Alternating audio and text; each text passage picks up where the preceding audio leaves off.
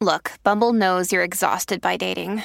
All the must not take yourself too seriously and 6'1" since that matters. And what do I even say other than, hey? Well, that's why they're introducing an all-new Bumble with exciting features to make compatibility easier, starting the chat better, and dating safer. They've changed, so you don't have to. Download the new Bumble now. When you need mealtime inspiration, it's worth shopping Kroger, where you'll find over 30,000 mouth-watering choices that excite your inner foodie. And no matter what tasty choice you make, you'll enjoy our everyday low prices, plus extra ways to save, like digital coupons worth over $600 each week. You can also save up to $1 off per gallon at the pump with fuel points. More savings and more inspiring flavors make shopping Kroger worth it every time. Kroger, fresh for everyone. Fuel restrictions apply. This is Optimal Living Daily, episode 721, 7 Tips to Overcome Holiday Gift Clutter by Joshua Becker of BecomingMinimalist.com. And I'm Justin Malik, the guy that reads blog posts to you every single day of the year with permission from the websites. Today's post is about holiday gift clutter, which is a common topic I hear, especially with it being December now.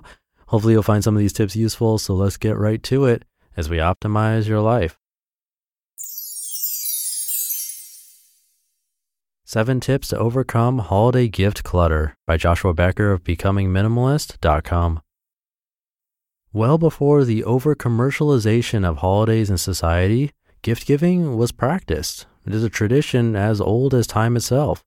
Gifts can be given for the purpose of expressing love, showing appreciation, gaining favor, smoothing over a disagreement, or even manipulating for personal gain.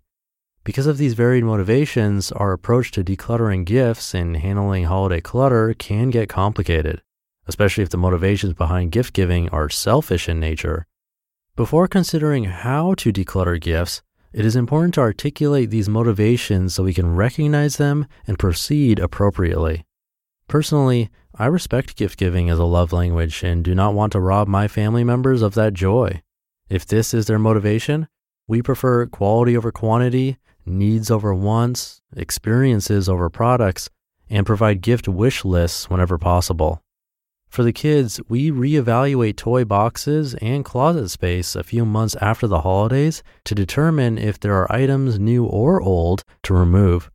The philosophy is simple, straightforward, and easy to manage. But if the motivation behind gift giving is manipulative in nature, I have other opinions. Gifts given with a hidden agenda are less appreciated.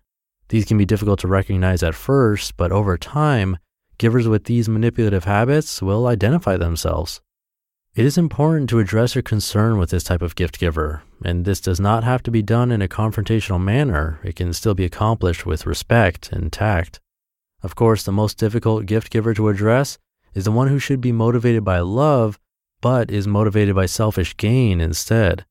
It is important to be aware and assertive in these circumstances. Find a private moment to ask the giver if they are expecting anything in return for the gift. Allowing them to audibly declare no will be a helpful step for you and them. If the problem persists, it is within your right to not accept a gift. If this is the only way for the giver to recognize the severity of their problem, you may actually be giving them a gift by saying no.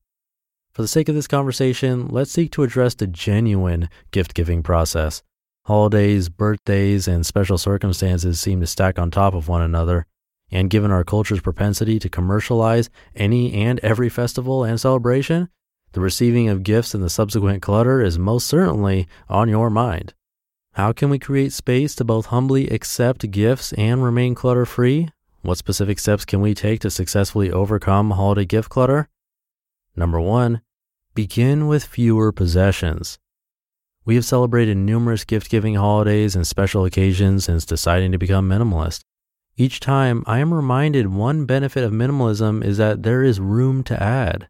Because we have kept our personal belongings and kids' toys down to a minimum through regular sorting and purging, there is room in our home for new things to enter. Although adding new things may seem counterproductive to the pursuit of minimalism, it is in fact one good reason to consider it. Number 2, make your gift requests known early. Though it does not always work out this way, gift givers should desire to match their gifts with the receiver's wishes. Creating gift lists and providing them to family members well in advance of holidays and celebrations can be a very helpful tool in limiting the clutter collection. Work hard to provide a wide range of gift ideas varying in prices.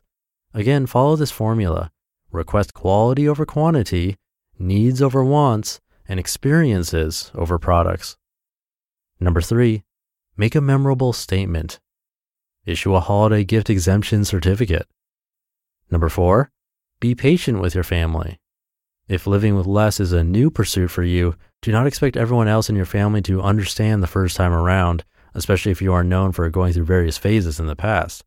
Eventually, years down the road, they will begin to understand this is a lifestyle you are seeking to embrace for the long term, and their gift-giving habits will likely evolve.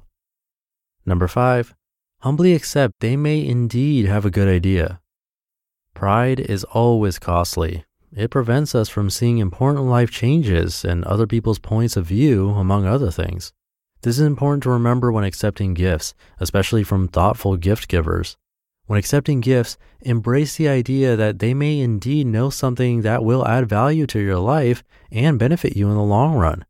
Be open to receiving their gifts and input. It would be foolish and proud for us to assume we know all the good things that could be added to our lives. Number 6, purge guilt-free. It may take some time for you and your family to sort out which holiday gifts add value to your home and which only add clutter. With kids, it can often take months to determine which toys are a passing fad and which will become truly loved. Give it some time. But as the value of the gifts begin to reveal themselves, purge guilt-free. The gifts were given to you or your children, ideally with no strings attached. And if they will find more use given to someone else, then please don't hesitate to give them away. Rare is the gift giver who wants their gift to be a burden on you or your home. Number 7, reciprocate your request. You hope, desire, and expect other people to give gifts that align with your desires. Return the sentiment when you give gifts to others. Just because you make a desperate plea for experiences over products does not mean your brother, sister, father, or mother is requesting the same. If they would like new shoes, consider buying them new shoes. If they make it clear they desire a department store gift card for their birthday, at the very least, consider giving them a department store gift card. Giving gifts is an opportunity to show your love and appreciation. You can make your case for anti-consumerism at a different time. Winston Churchill once wrote, quote, "We make a living by what we get, but we make a life by what we give," unquote. There are countless benefits to living with less. One of the greatest benefits is the newfound freedom to pursue generosity with our money, our time, and talents. May we, as those who seek to live intentional lives, break free from the selfish tendencies of consumerism and instead choose to err on the side of generosity. May it be expressed in our gift giving, and may we be generous in our gift receiving as well. You just listened to the post titled 7 Tips to Overcome Holiday Gift Clutter by Joshua Becker of BecomingMinimalist.com. Another day is here, and you're ready for it. What to wear? Check. Breakfast, lunch, and dinner? Check. Planning for what's next and how to save for it? That's where Bank of America can help. For your financial to-dos, Bank of America has experts ready to help get you closer to your goals. Get started at one of our local financial centers or 24/7 in our mobile banking app.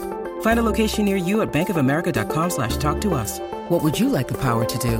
Mobile banking requires downloading the app and is only available for select devices. Message and data rates may apply. Bank of America NA, member FDIC.